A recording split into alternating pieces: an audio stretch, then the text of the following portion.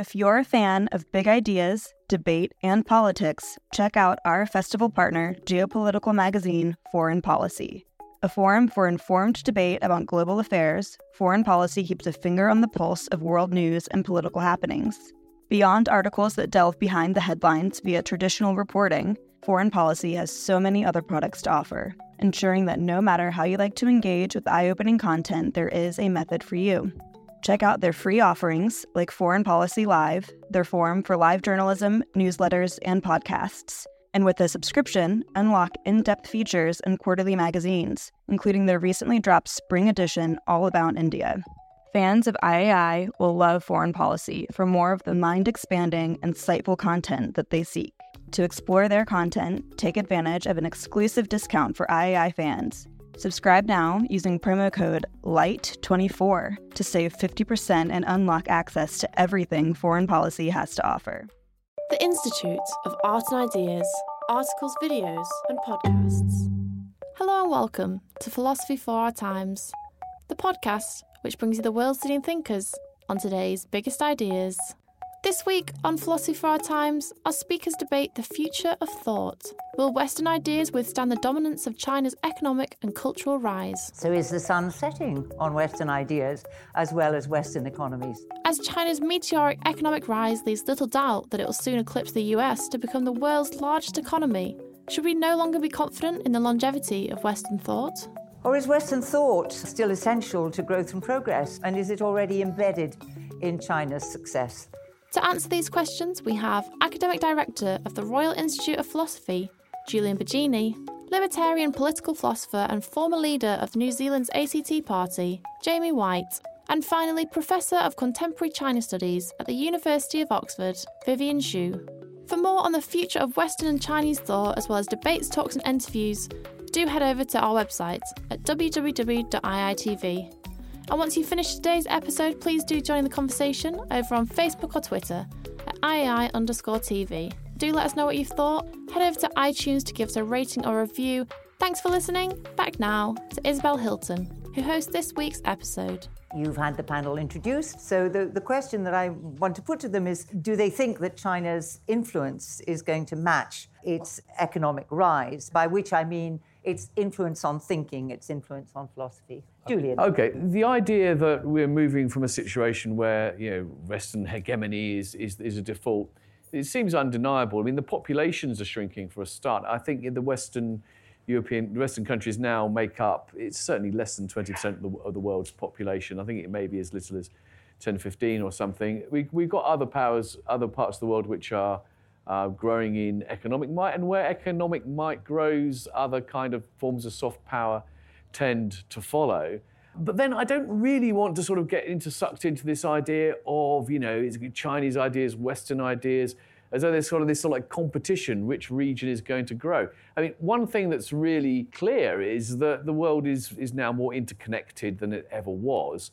And so the whole sort of notion of these sort of hermetically sealed cultures competing to be number one, hopefully will become less relevant. So I do think we'll see more ideas coming out of not just China, but other parts of the world, a little bit less of a West-dominated conversation here. I don't think it's a matter of, China's inexorable rise in that kind of almost zero-sum game way of looking at it. That's all. For now. We will return to you.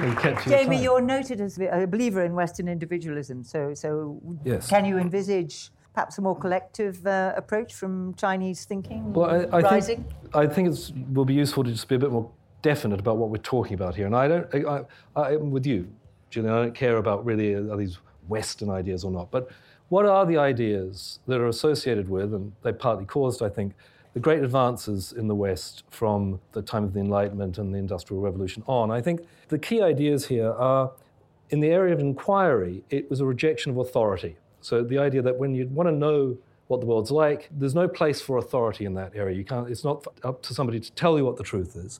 You've got to find out the truth through empirical methods and so on. And that's a big part of why we've been so progressive in the West. Then in the political sphere, I think there are really two ideas that are important. And again, I'm not saying these are exclusively Western ideas, but but one is equality. And what I mean by equality here is that people are born equal in the sense that they're due no legal privilege on account of their birth.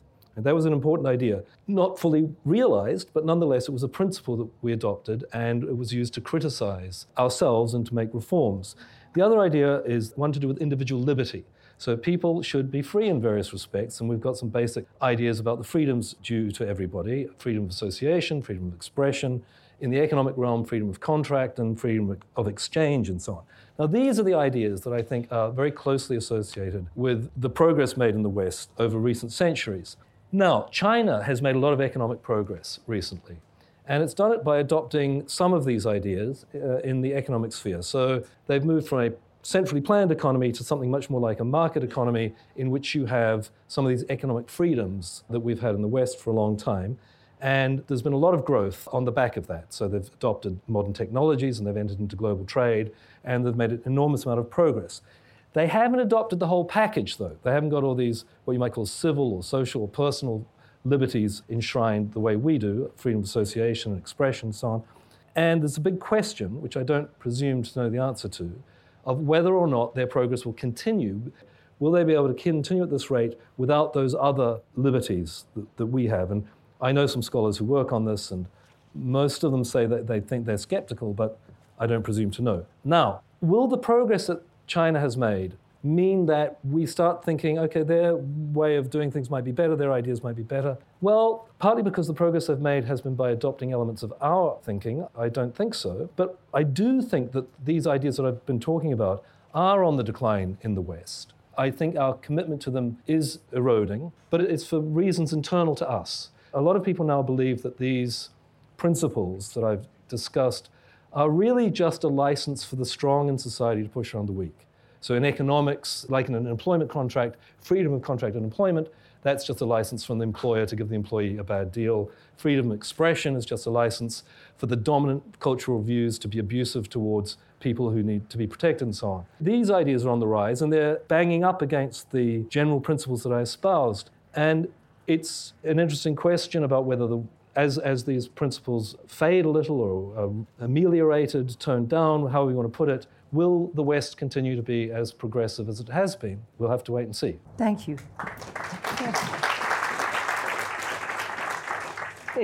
Well, will China's influence on thought match its meteoric rise economically? Not here in the West, I would agree. And there are some different reasons for that. I mean, the note of panic on the one hand and abiding superiority on the other that are embedded in the questions that we've been given to talk about today. I think we don't really need to take either of those as seriously as the tone in which they're posed.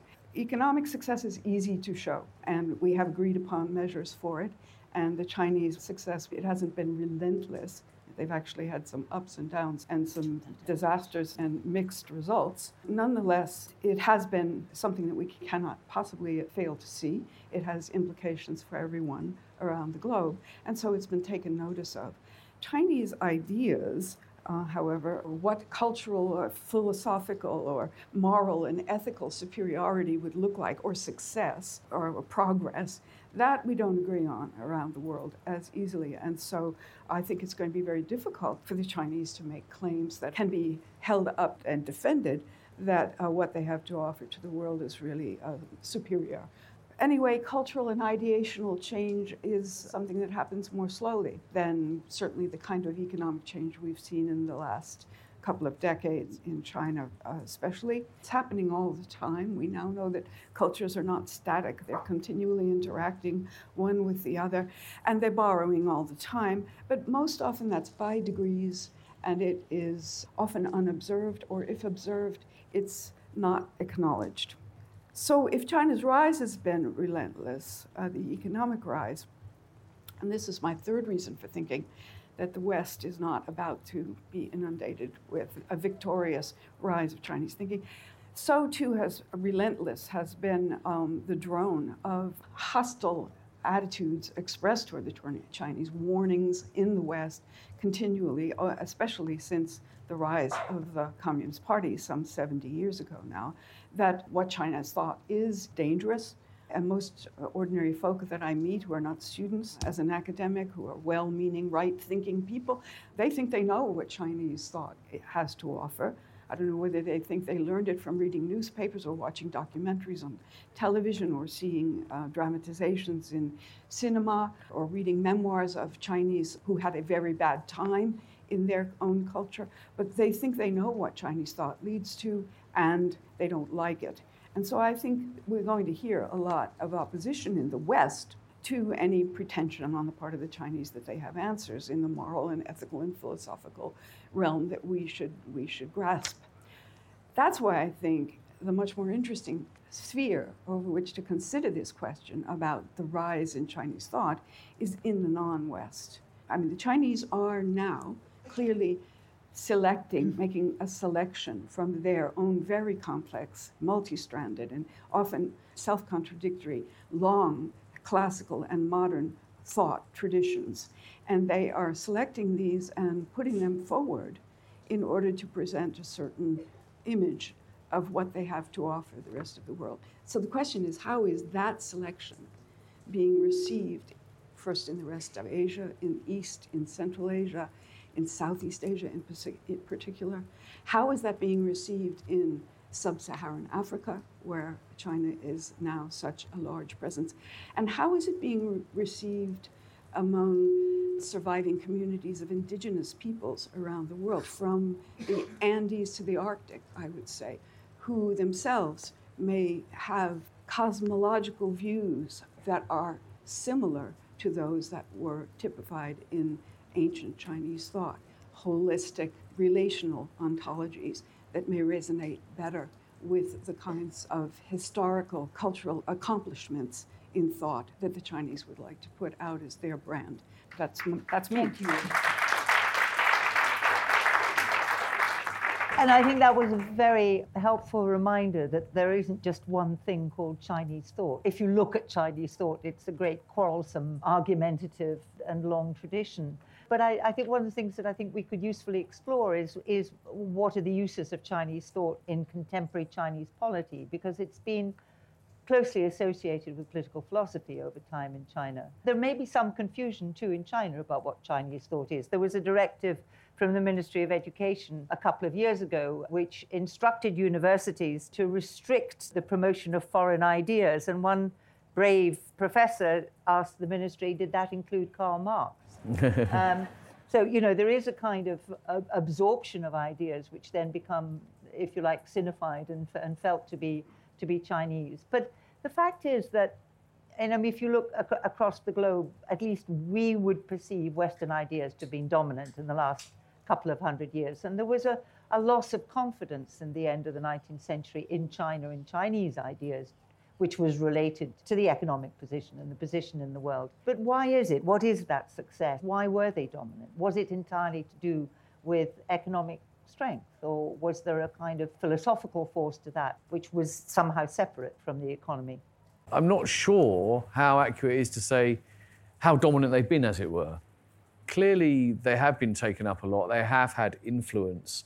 And a lot of that reason is probably a response to economic power. As you say, China, which had a very, very long history and at times had been the richest, most powerful nation in the world, had become a laggard compared with the West, so it looked to those ideas. But I mean, what looks like dominance may be something a little bit different. I mean, one thing I noticed when I was researching my book on philosophical systems around the world is what someone's called the asymmetry of ignorance, which is essentially if you go to anywhere like China or India or Africa, anywhere around the world, you'll find that there are people who have an interest in Western philosophy as well as in their own traditions. And they've taken an interest and they've learned from them, often by changing them and adapting them, not simply by importing them wholesale, but by engaging with them in some way. And it hasn't happened the other way around, through lack of interest. ourselves.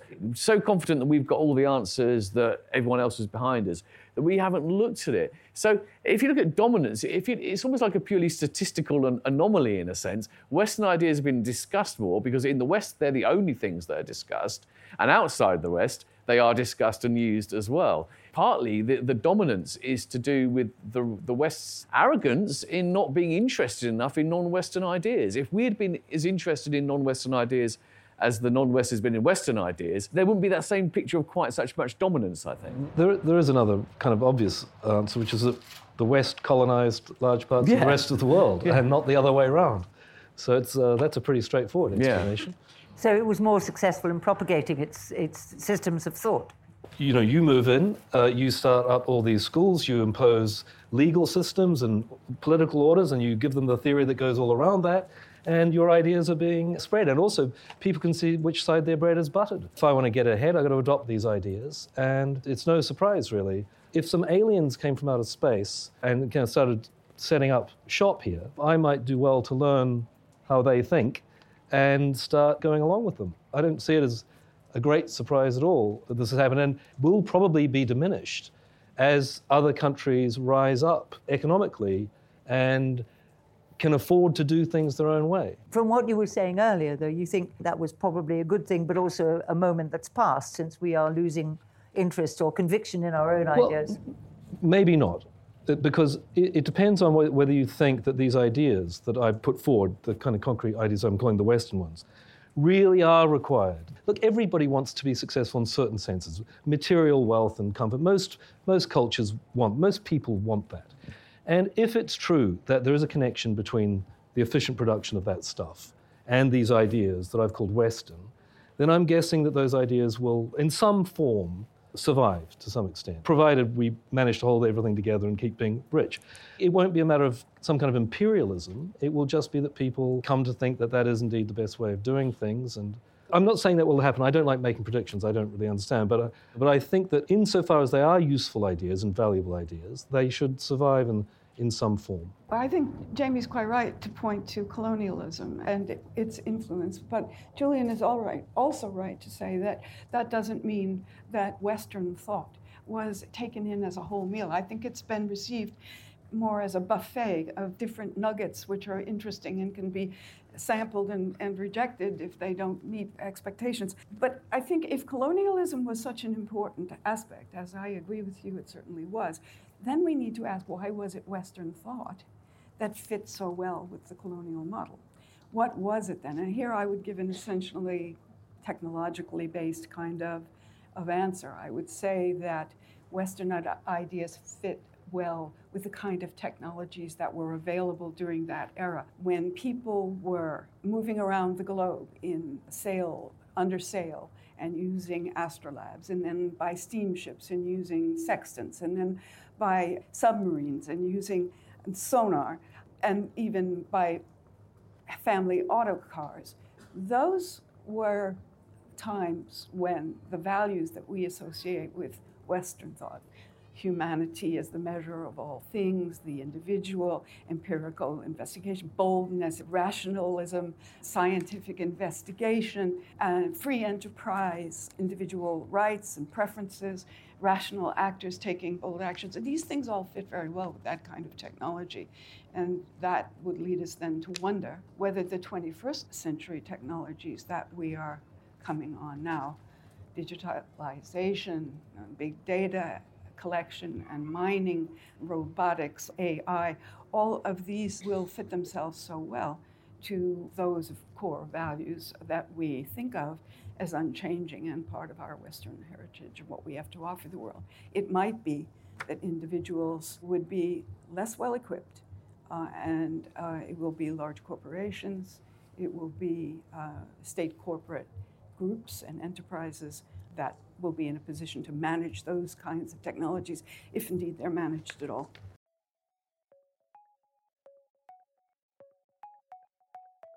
Do you want to hear more from the world's leading thinkers? If the answer to that question is yes, subscribe to IAI.tv for unlimited access to thousands of debates, talks, articles, academy courses, and live events.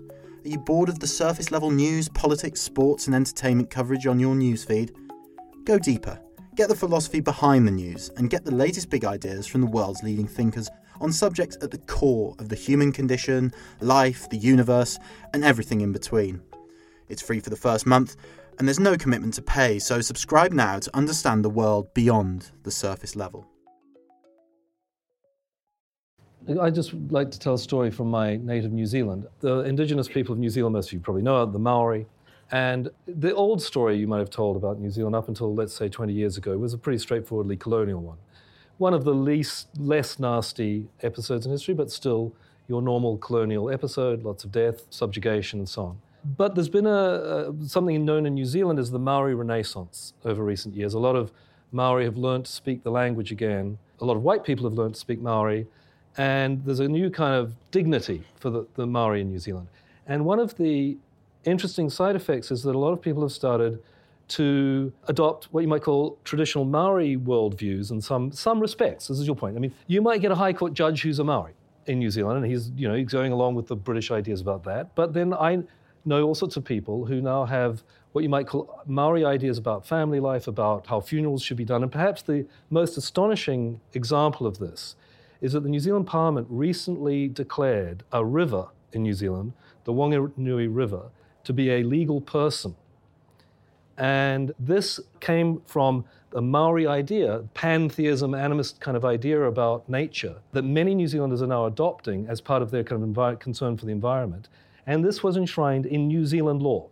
So it's a really vivid example of this kind of mixing up and blending of cultures when they come together. I mean, I think also we might look at the distinction between what people actually believe in China and what the state ideas and philosophies are, and what different people believe in China. When the 20th century was just beginning, what people were calling for on the street was science and democracy. And that wasn't a result of colonialism. That was a result of a long period of questioning about what had gone wrong in China and how come these barbarians were doing so well when China was doing so badly. So people did begin spontaneously to look at the ideas. But again, the adoption of those ideas at state level doesn't mean that they are universally interpreted at popular level. One anecdote my former professor used to tell was meeting an old woman in a village in rural China and asking her what she thought of the Communist Party. And she said, it's absolutely wonderful. I love the Communist Party. And when he said land reform or, what was it? She said, no, I didn't know about land reform. But they'd had a weasel fairy that had been plaguing the village, and the Carter had got rid of the weasel fairy. And that's a kind of actually quite characteristic layering of ideas and notions of power onto beliefs which never quite go. There are similar movements which believe that hungry ghosts caused the Cultural Revolution, for example. So you have to kind of, when you look at this history of ideas, take account of very profoundly embedded ideas that don't necessarily relate to the state. And we tend to think of these things as kind of state philosophy, particularly in China. Confucianism is a political philosophy. One of the things that I think relates to what you're talking about is what I'd call sort of the rhetorical space in which politics and social life is conducted. So if you take the West, Jamie talked about liberty, equality. These are kind of the terms that, no matter how much we kind of believe in them, or no matter how much our policies actually promote them, this is the way in which we articulate our political discourse. It's the way in which we justify ourselves. And it becomes kind of the background. Now, in the similar kind of way, and you'll know this more than me, the great Confucian concept is of harmony and social harmony being very important. And despite the Mao years, the Confucian ideas have still remained very strong. This is the rhetorical space with which the current regime will also talk. Harmony is always being promoted. Does that mean the Confucian ideal of harmony is actually being promoted? A lot of people would say no, because harmony in the traditional Confucian sense was supposed to require difference and diversity. So harmony in music requires different instruments playing different notes. It wasn't meant to be about uniformity, whereas a lot of current harmonization policies, a lot of people would say, are actually all about uniformity, bringing uniformity. So there's kind of the ideas themselves, which you can study philosophically and try and work out what they mean, etc. But they also just have this function of these concepts are the way in which discussions are framed, and they may or may not actually result in policies or actions which support them. But nevertheless, that's the rhetoric. And so you need to understand that kind of rhetorical space in order to understand how people are going to even be talking about things. Vivian, we tend to think of, and China tends to encourage the thought that Chinese ideas are both ancient and immutable, which is not really true. But the willingness of Chinese thinkers to explore Western ideas in the 20th century, how much of a contribution do you think that made to China's success? The greatest influence of the West was back in the period that you were just, in Chinese thought, was back in the period you were referencing. From the mid-19th century through the middle of the 20th century, when the Communist Party came to power. And that was a period in which China was, as a political entity, it had many faults and weaknesses, and it was under duress. It was under tremendous duress from Western powers that sought to have influence within it. And at that time, Western thought consisted of so many different strands. I mean, what we were talking about was anarchism and all sorts of strands of socialism, feminism, democracy, and scientism, of course, also fascism, anti-fascism, and nationalism, and understanding of the meaning of a nation. And all of these mixed together, I think, to confuse the picture at that time, and also had to be processed by Chinese thinkers. That was the period when the West was really influential. And what did it get us, or what did it get China? It got China a very multivocal kind of philosophical reference base from which to think about its own experience. And it also got it a nation unified under a Western pattern of thought, Marxist, classical analysis, class analysis, not classical, class analysis. So that was the time. Now, then they followed 30 years of relative isolation from the West, Western influences, and then a deliberate, staged process of opening and catching up with the West, accepting this narrative of progress and the West being advanced and catching up with. But at that point, what did the Chinese look at primarily? I think they looked at science, technology, and corporate practice in the West, which they all thought could be useful. Those were the things that they studied and tried to integrate into their own systems of governance and how the party state orders itself, and gradually have in a staged and cautious way taken some of those ideas on board, but not liberty, democracy, and not even fully scientism, because those old ladies out there in the countryside who still see the world in terms of other ontologies are also needing to be governed by the Chinese, and they know it. But that's also true in the West. I mean, for example, I believe there's a great resurgence of interest in astrology amongst millennials.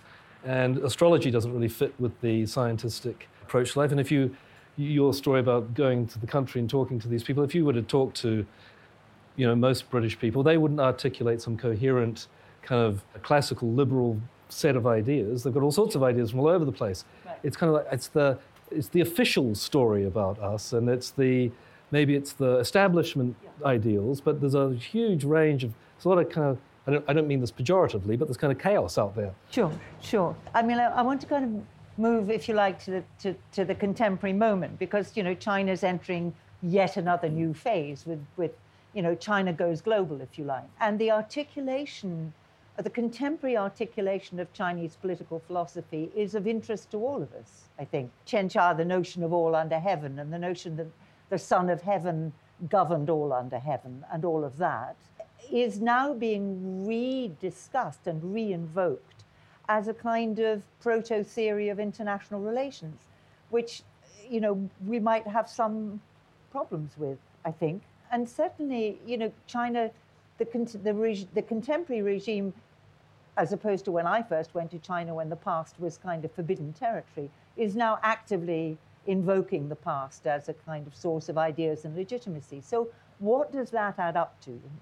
Even in terms of the two contending schools of legalism and Confucianism, which have been probably the dominant political philosophies in China for the past couple of millennia, where do they sit in contemporary thought? And how does it relate to barbarian management, which is still a big issue, or returning as a big issue in China? Well, I mean, you know more about the internal workings of China than me. I mean, Or maybe you have the answer. Well, I'm just kind of concerned that China is in the world and is articulating its own theories of how it should relate to the world, and those matter to us. I'm not sure we understand them. I'm not sure that they're fully formed yet, but I'm interested in what you think how you think they're emerging, and how do they relate to the past, and could they be attractive to non-Chinese?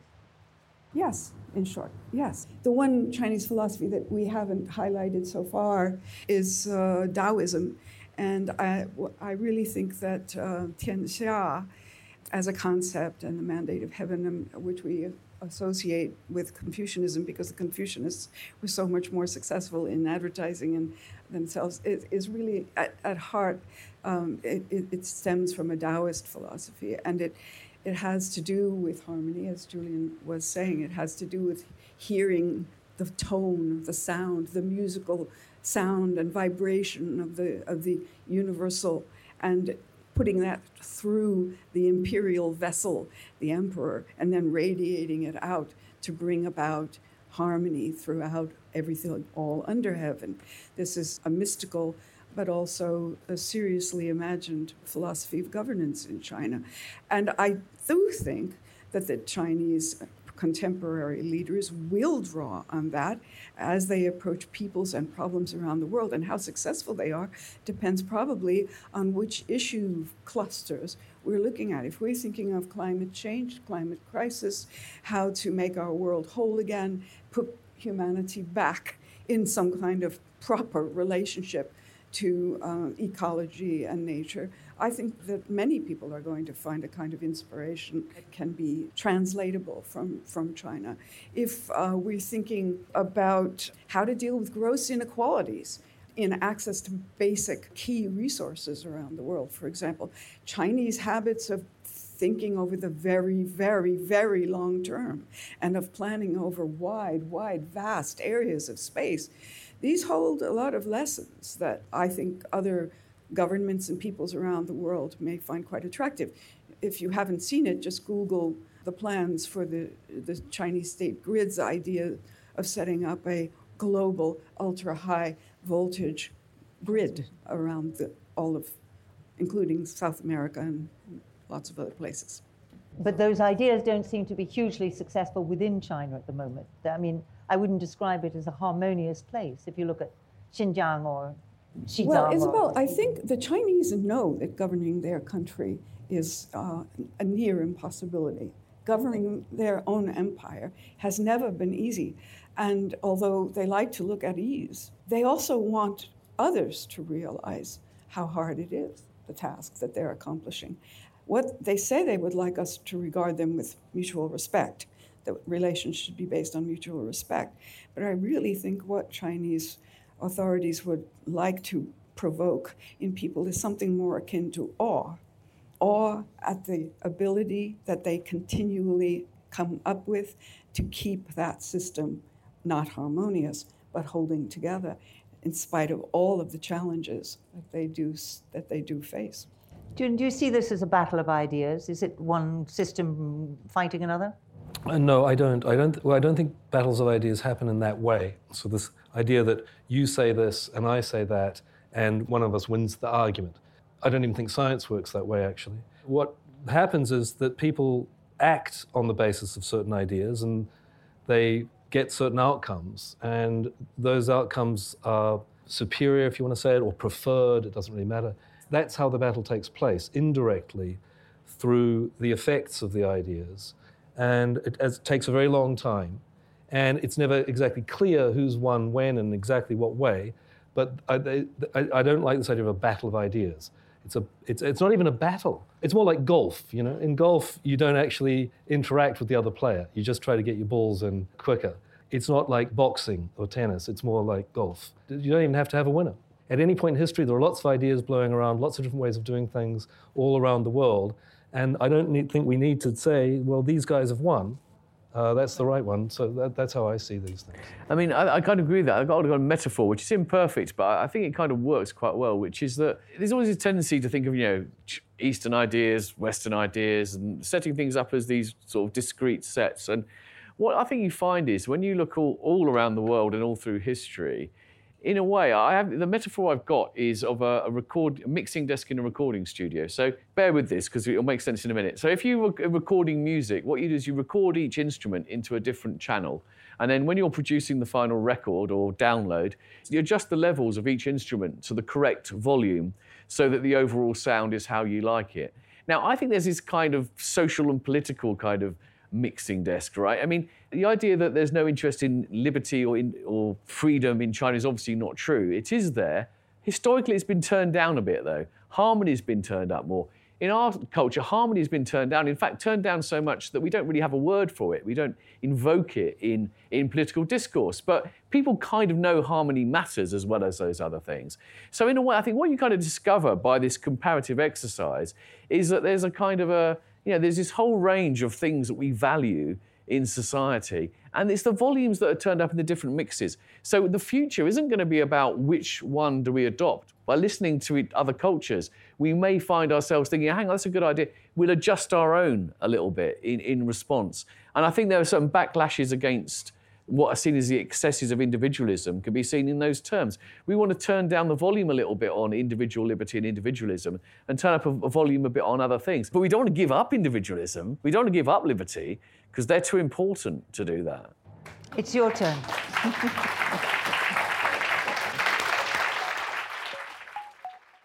Thanks for listening to this episode of Philosophy for Our Times. The podcast was brought to you by the Institute of Art and Ideas. It was hosted by me, Anna Carey, and our guests this week were Julian Baggini, Jamie White, and Vivian Xu. For more on today's topic, why not have a listen to Russia, China and the New World Order, in which Rana Mitter, Stephen King and George Galloway debate the world's future. Or The Prejudice of Philosophy, where Chakravarti Ramprasad, Nivi Manchanda and Timothy Williamson debate the representation of non-Western philosophy in universities today. Now you finish today's episode, please do head over to iTunes and give us a rating or a review. Make sure you're subscribed on whichever podcast platform you listen to us on, and do tell anyone you know that might be interested in the podcast. Tune in next week for more debates and talks with the world's leading thinkers on today's biggest ideas.